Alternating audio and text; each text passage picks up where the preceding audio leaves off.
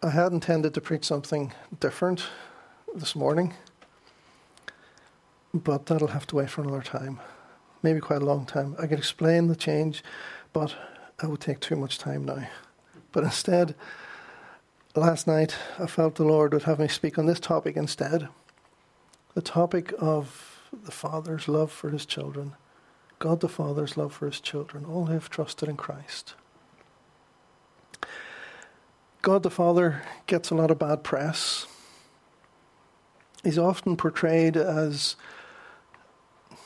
well, we make God in our image far too often. We think of God as just an old man. And old men are quite weak. An old man on a beard sitting on a throne in heaven. When in fact, God is much bigger than any image we could make of him. And God the Father doesn't have a body. We're told in John 4:24, God is spirit. And we are required to worship him in spirit and in truth. He's often characterized as being judgmental, looking at each thing we do, looking to catch us out when we do something wrong so that he can punish us. He's often characterized as giving the law, rules that we have to live by, while Jesus, on the other hand, is characterized by giving us grace and love. God the Father is often portrayed as being judgmental, the stern God of the Old Testament, while Jesus is the loving and gentle and gracious God of the New Testament. God the Father is often portrayed as being distant from us, while instead he's all around us. That song, From a Distance, you might know it. God is watching us from a distance. That's the wrong idea completely. He's here. He's in him we live and move and have our being, as Paul tells the folk in Acts chapter 17 in Athens. The distance between us and the Father is not to do with space, distance. It's more a distance in terms of relationship, that we're not close to him. Just like a husband and wife who have fallen out, one of them wants to make up, but the other doesn't. They may be in the same room, they may be in the same car, but one of them's looking the other way, ignoring the person. The distance between them is massive, and yet they're sitting right next to each other. The distance between God and us relationally is massive because of our sin, but he's around us. There's nowhere we can go that he isn't there. There's so many ways in which these characterizations of God the Father are wrong. It's difficult to know where to start and where to end. God the Father has shown us love, grace, and mercy in abundance in the Old Testament, just like he does in the New. How he relates to the people of Israel in grace and patience and love teaches us what God's character is like, as well as what our character is like. We tend to be unfaithful. God in the Old Testament is faithful again and again, loving and gracious and merciful. And when it comes to Jesus, he does show love, he does show care and kindness. He heals people, he's gentle with them. But he speaks more about hell than he does about heaven. He speaks more about judgment than he does about the afterlife. God's word mentions judgment and punishment not because he delights in telling us what we're going to get, but instead as a warning to us so that we might avoid it. Some of our views of God can be just distortions of the truth, enough to steer us off course. Like a car that's going fine, except the steering just is, it needs adjusted. And if we just let go of the steering wheel, instead of going straight on, the steering just takes us off and we would crash. And that can happen theologically as well. I'm not sure if you've seen the website or the video, which is titled Father's Love Letter, where there's lots of Bible verses presented one after the other about the Father, God the Father, and his children. In some respects, it's really good. It has lots of good Bible verses, but in other respects, the way it's presented is not the gospel. Some people might think it differently and they might enjoy it, seeing the positive things from it, but sometimes it's not so much what is there that should cause us to be concerned. It's what's not there. God is portrayed to say, if I can quote from it a bit and a few summaries as well, "My child, you may not know me, but I know everything about you. I'm not distant and angry, but I'm the complete expression of love. Listen, I've sorted out the issue that was between us. I gave up everything I loved that I might gain your love. So please come back, and I'll throw the biggest party heaven has ever seen. Will you be my child? I'm waiting for you. Love, your dad." And ultimately, it portrays God as being left on his own while the children have had enough of him, gone off, and like a lovesick parent who says how much they love their children, he begs them to come home. But the problem is, it misrepresents God as being someone who is incomplete, someone who is desperate for our love. Instead, he isn't. The gospel is a solution to our problem, not God's problem. It solves the problem of the judgment day when we deserve to be punished for eternity for our sin, our rebellion against God, our living for ourselves instead of for him, living for ourselves instead of loving him and loving our neighbour. God is our creator. He created us for that, and we have rebelled against that. We've done our own thing instead. We're so self-orientated. In the gospel, God the Father doesn't need our love to be complete.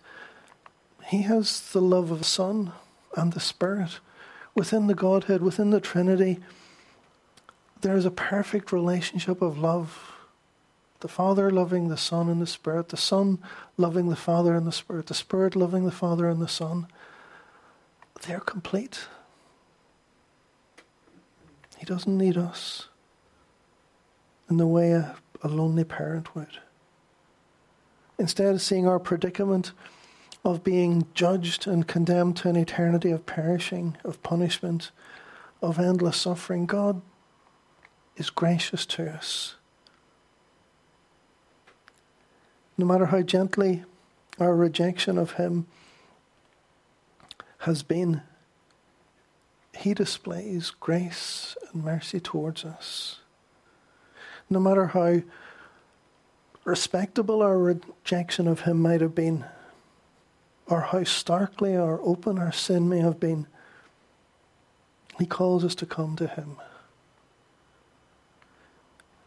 We're all familiar with people who are very open in their opposition to others. They have arguments, they have fights. And you know where you stand with them. They're very open in their opposition. But there's others who are more passive-aggressive, and they'll be nice to your face. And sometimes they'll say nice things, but what they do and what they say to others is a different story. Sometimes there's people who are openly against God, atheist, other religions, just trying to live without God in different ways. And yet at other times there's people who they go to church, they seem relatively nice. But behind that niceness can also be hidden a more insidious sin. A sin that is more difficult to put the finger on. A sin of respectability, of self-justification. And it's harder It's harder for people with that kind of sin to actually see their need of God than those who are openly rebelling against him. It was harder for the Pharisee who went into the temple to pray to see his sin. He didn't see it at all. Than for the tax collector who acknowledged it. He says, God, have mercy on me, a sinner. He knew who he was and what he had done. Yet for both, the end is the same, punishment for sin. And why does God give us the parable of the Pharisee and the tax collector? It's to show us, it's to help us to see our need of him. But God, in his love for us, he interrupted his blissful relationship within the Trinity. The Son came down, suffered on the cross. He experienced separation from the Father, punishment from the Father on our behalf, so that we would be reconciled to the Father. God didn't do it because he was missing us, as the Father's love letter would make out in its very selective choice of Bible verses and its retranslation of some of them to make God sound nice and gentle, and there's no judgment, and there's... If we look at the truth of the Bible, the whole truth, we see that God did this to save us from our fate, which is worse than death, to be gracious and merciful to us. It was for our good, not his. God the Father wants to bless us from an abundance of his love, his grace, his mercy, his charity towards us. This is how God loved the world. He gave his one and only Son, that whoever would believe in him will not perish, but have eternal life. It doesn't say he gave his one and only Son so that he wouldn't feel so alone, but would have us to keep him company, as that Father's love letter tends to imply. No, he did it for us. He took the pain that he didn't need to take. Jesus took the pain he didn't need to take so that we could be reconciled to God.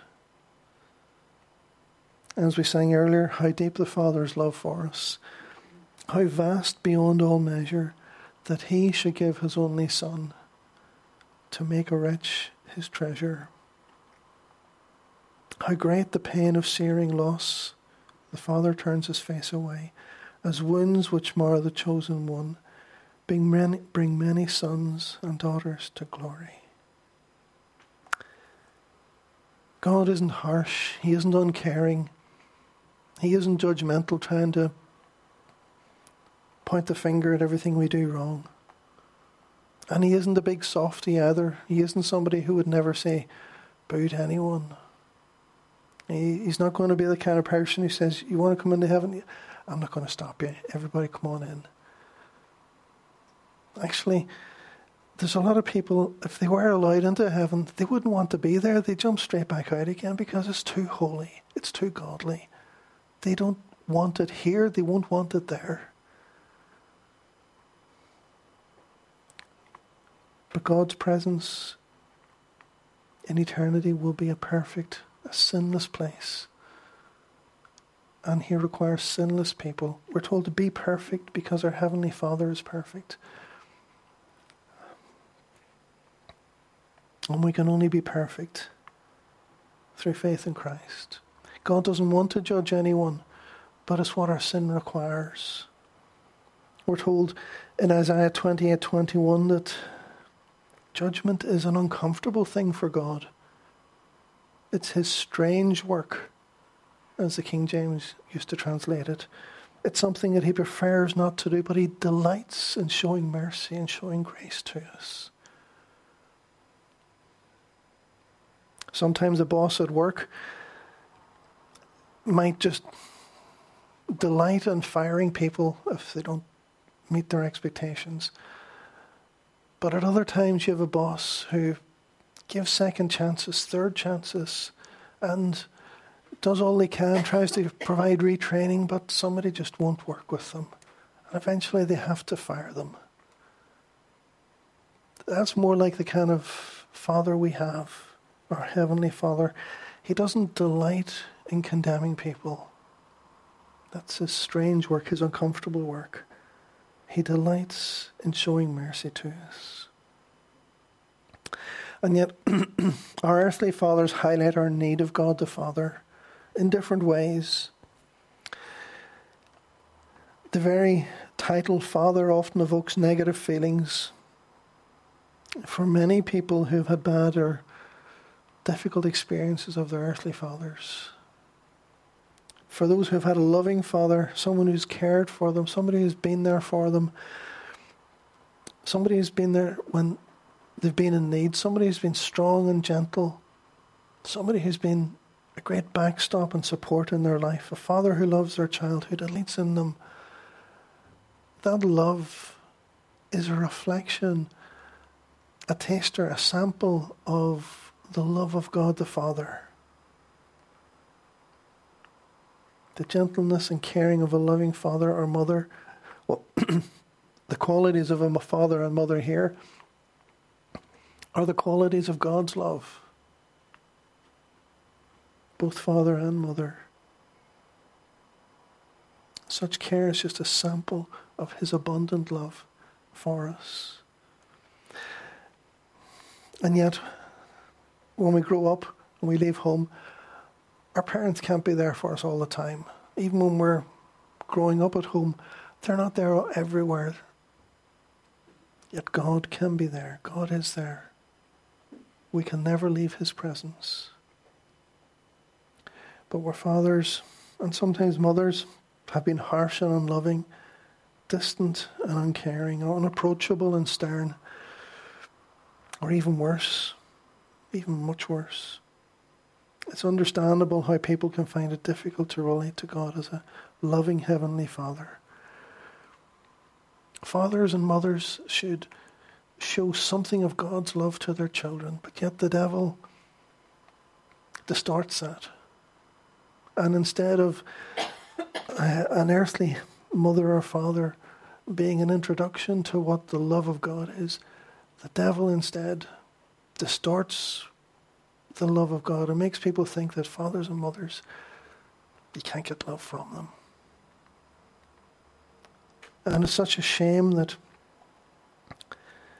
the people who have had a bad relationship with their fathers or their mothers, they tend not to be predisposed towards having a good relationship with God the Father. The very mention of God just gets their back up.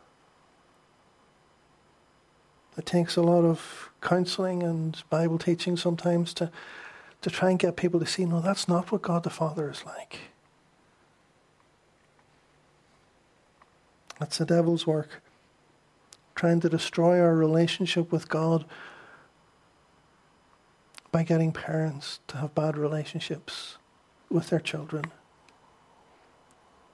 And yet, even in such situations,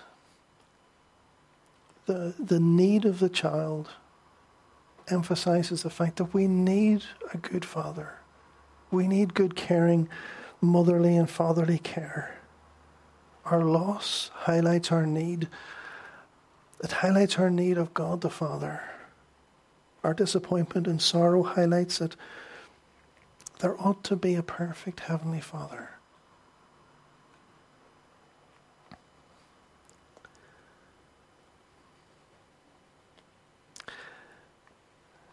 Someone has written that the enormous response to Bob Carlyle's 1996 song, Butterfly Kisses, which speaks of a tender love between a father and his daughter, said that Bob Carlyle, that song that he sang, makes him feel really sad.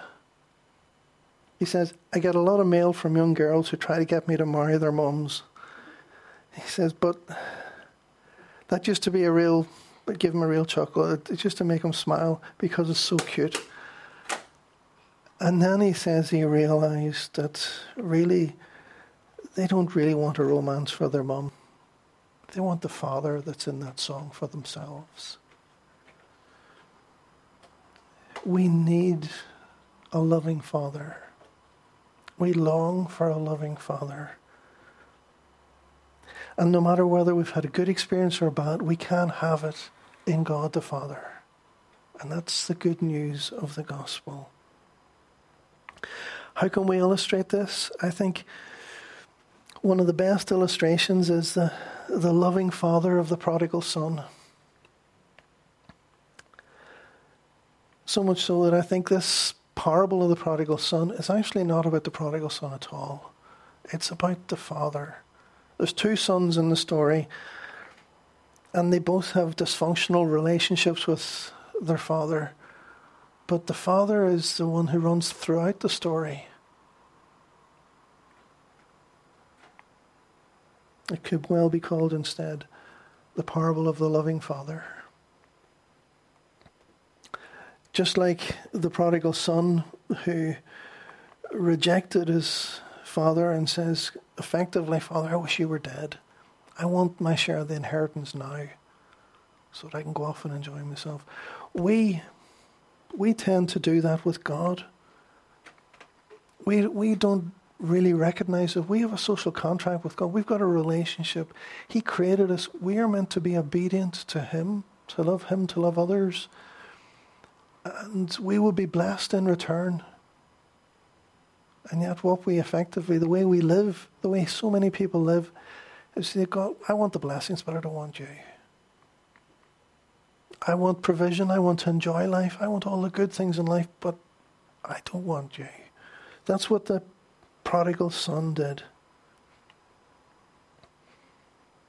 Or we can be like the older son who thought he was good. He thought, I've got a good relationship with the Father because of the things I do. Like people who go to church and try and tell God, like the Pharisee again in the parable, look how good I am. You must be really pleased with me. And he didn't realize, that Pharisee, that he was just praying to himself. He didn't have a relationship with God. He was trying to base his relationship with his Father on works, on his efforts, on being good and nice and obedient. The older son in the parable. But he too was blind to his sin. He needed to have a restored relationship with the Father, just like the younger brother. To the prodigal son or daughter, our sin or our rejection of God, it doesn't have to define our relationship with Him. Instead, as Paul writes to the Ephesians, because God is so rich in mercy and He loved us so much that even though we were dead because of our sins, He gave us life when He raised Christ from the dead. It's only by God's grace that we've been saved. He gives us life. He gives us mercy because He loved us so much. It's by grace that we relate to Him now. Not by the law. Not by, have you done this, have you not done that? And He promises to receive us back. I will be your Father, and you will be my sons and daughters, says the Lord Almighty. He promises to protect us so we'll never be in need again. He'll be a father to the fatherless, defender of widows. This is God whose dwelling is holy, the psalmist writes. The prodigal son was dejected and humiliated, and he would have felt happy just to be a slave in his father's house if his father would have him back. But God doesn't just have us back as slaves. He doesn't just tolerate us to come into His presence. You have not received a spirit that makes you fearful slaves. Instead, you received God's Spirit when He adopted you as His own children. And now we call Him Abba, Father, a kind of an affectionate name for God that has respect as well. It's not quite Daddy. It's more like Papa or something with a bit more. It's not as, I don't know what the word is. There's a sense of awe, there's a sense of respect, of looking up to God, as well as closeness and affection to Him. And just as the father in the parable gave a great banquet, he was so overjoyed when his son came back. We can look forward to the wedding feast of the Lamb. What John writes about, the chorus of praise that goes up to God. He said, "Then I heard again what sounded like the shout of a vast crowd, or the roar of a mighty ocean waves, or the crash of loud thunder. Praise the Lord, for the Lord our God, the Almighty, reigns. Let us be glad and rejoice, and let us give honour to him, for the time has come for the wedding feast of the Lamb, and his bride has prepared herself." We're in the process of being accepted back. It's as if we're on the road back. The Father has come out to greet us. We've been hugged.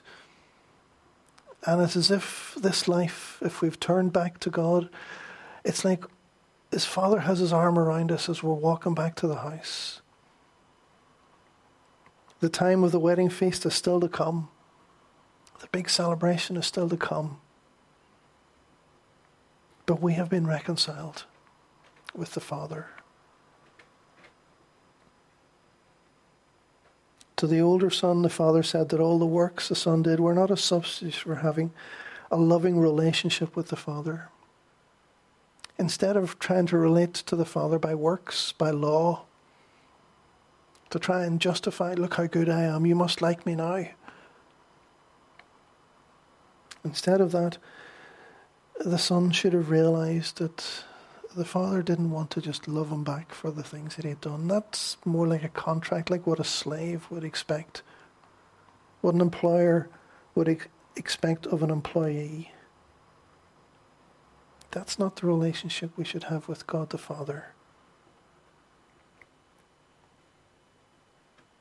When a parent loves their child, when the child messes up, the parent doesn't say, right, that's it, you're fired, you're out. The parent tries to help the child. The parent loves the child no matter what. The parent helps the child. The parent wants what's good for the child. The parent's relationship is not based upon what the child has done.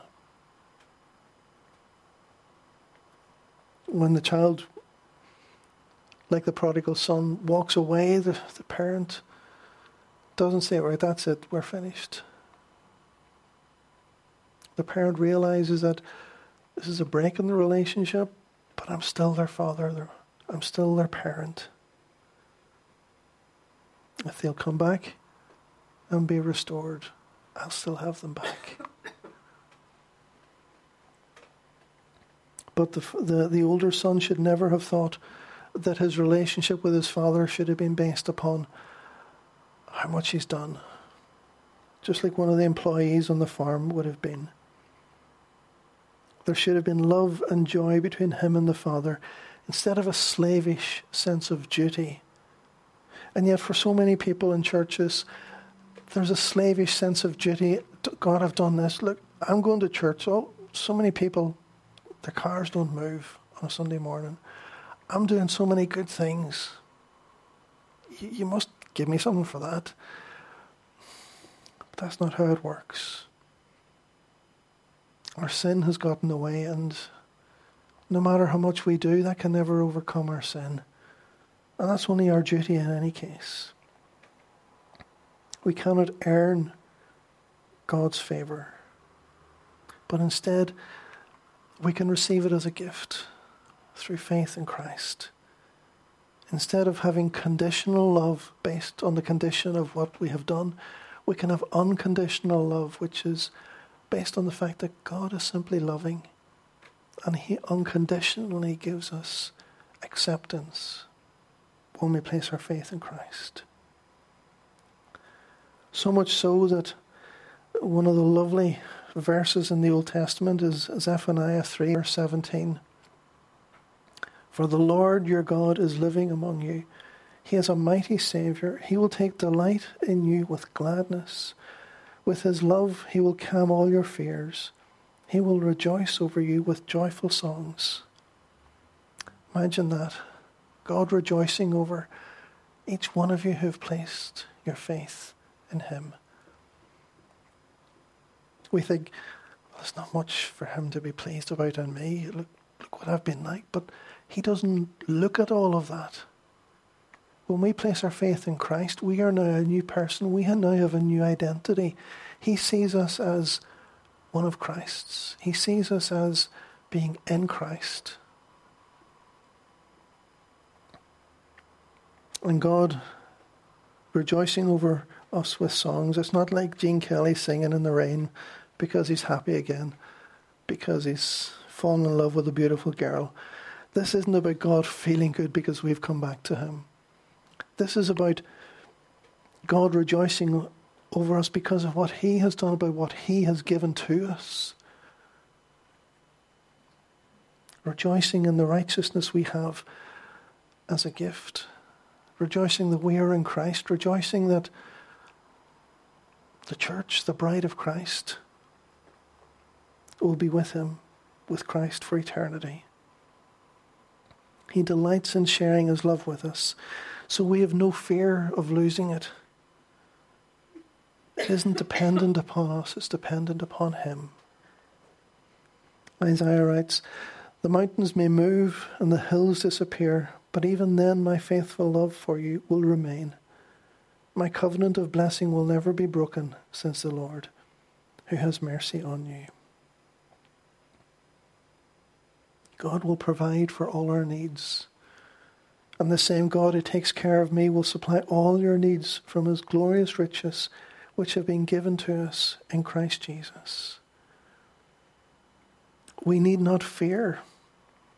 If we trust in Christ, we know we have God as our heavenly protector, our heavenly Father, our carer, our Saviour God. And we have the Son as the one who has died for us. We have the Spirit, the one who is within us. No matter how far we may have wandered or how close we may have thought we were, if we were relying on our own righteousness, it doesn't matter how distant we may have been. He calls us to come to him through the words of Jesus. Come to me, all who are weary and heavy laden, and I will give you rest for your souls. He calls us to come. No matter how far away we've been, that call is to us. It's not simply to the good people who seem to be more good than us. That call is for each one, no matter what we've done. There is no unforgivable sin apart from refusing to be forgiven. John F. Kennedy had a son named Patrick who was fighting for his life because of a lung condition. And the president went to see him on the hospital's 5th floor, which had been cleared of all visitors for security reasons. But on his way to the room, he passed by an open door and saw 2 girls, about 3 or 4 years old, playing on a bed. The patients were still on that floor. And he saw these 2 girls who were both terribly burned and bandaged.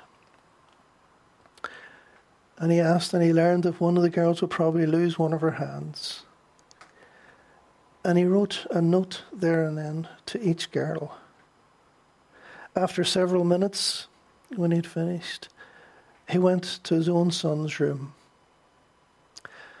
And his son, Patrick, died the next day. If a mere man, even a president, can show love and concern to 2 unknown children while his own son is suffering and dying, how much more will our infinite Father in heaven take concern in us? Someone has written. God loves us more deeply than we can imagine. He loves us more deeply than we could ever fathom. And he calls us to come to him and receive that love through faith in Christ. And if we place our faith in him, he delights in us. Not because of what we have been. He delights in us not despite what we have done. He delights in us because we are now in Christ.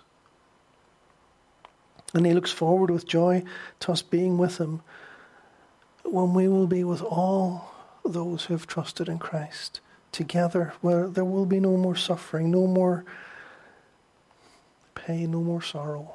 We will be with him for eternity. Trust that God is good. God the Father is a good, loving, merciful, gracious Father. If we've trusted in Christ already, praise God.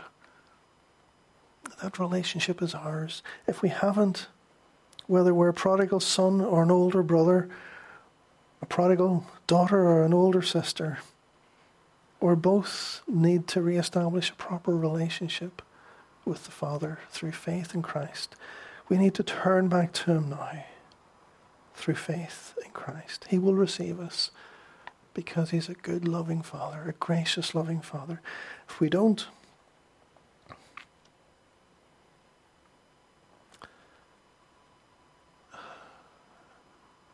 there's a lot of bad things in this world that we do, but I don't think any of them compare to rejecting the love of God in Christ Jesus. We have nothing to lose and everything to gain by accepting his call, receiving his love and mercy.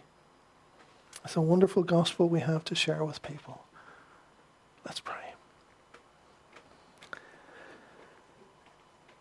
Dear Father, we are lost for words to express our thanks for your love for us. We thank you that you gave your one and only Son, that we would not perish, but have eternal life. We thank you for your love for us, which sustains us and provides for us. And we thank you, Lord Jesus, that you're our Saviour, our elder brother. You are the one who is our righteousness. And we thank you, Holy Spirit, that you're our strength, our holiness. Dear Father in heaven, we thank you. Help us to live our lives in gratitude and thanks for all you have done and all that is ahead, all that you have promised for us. In Jesus' name, amen.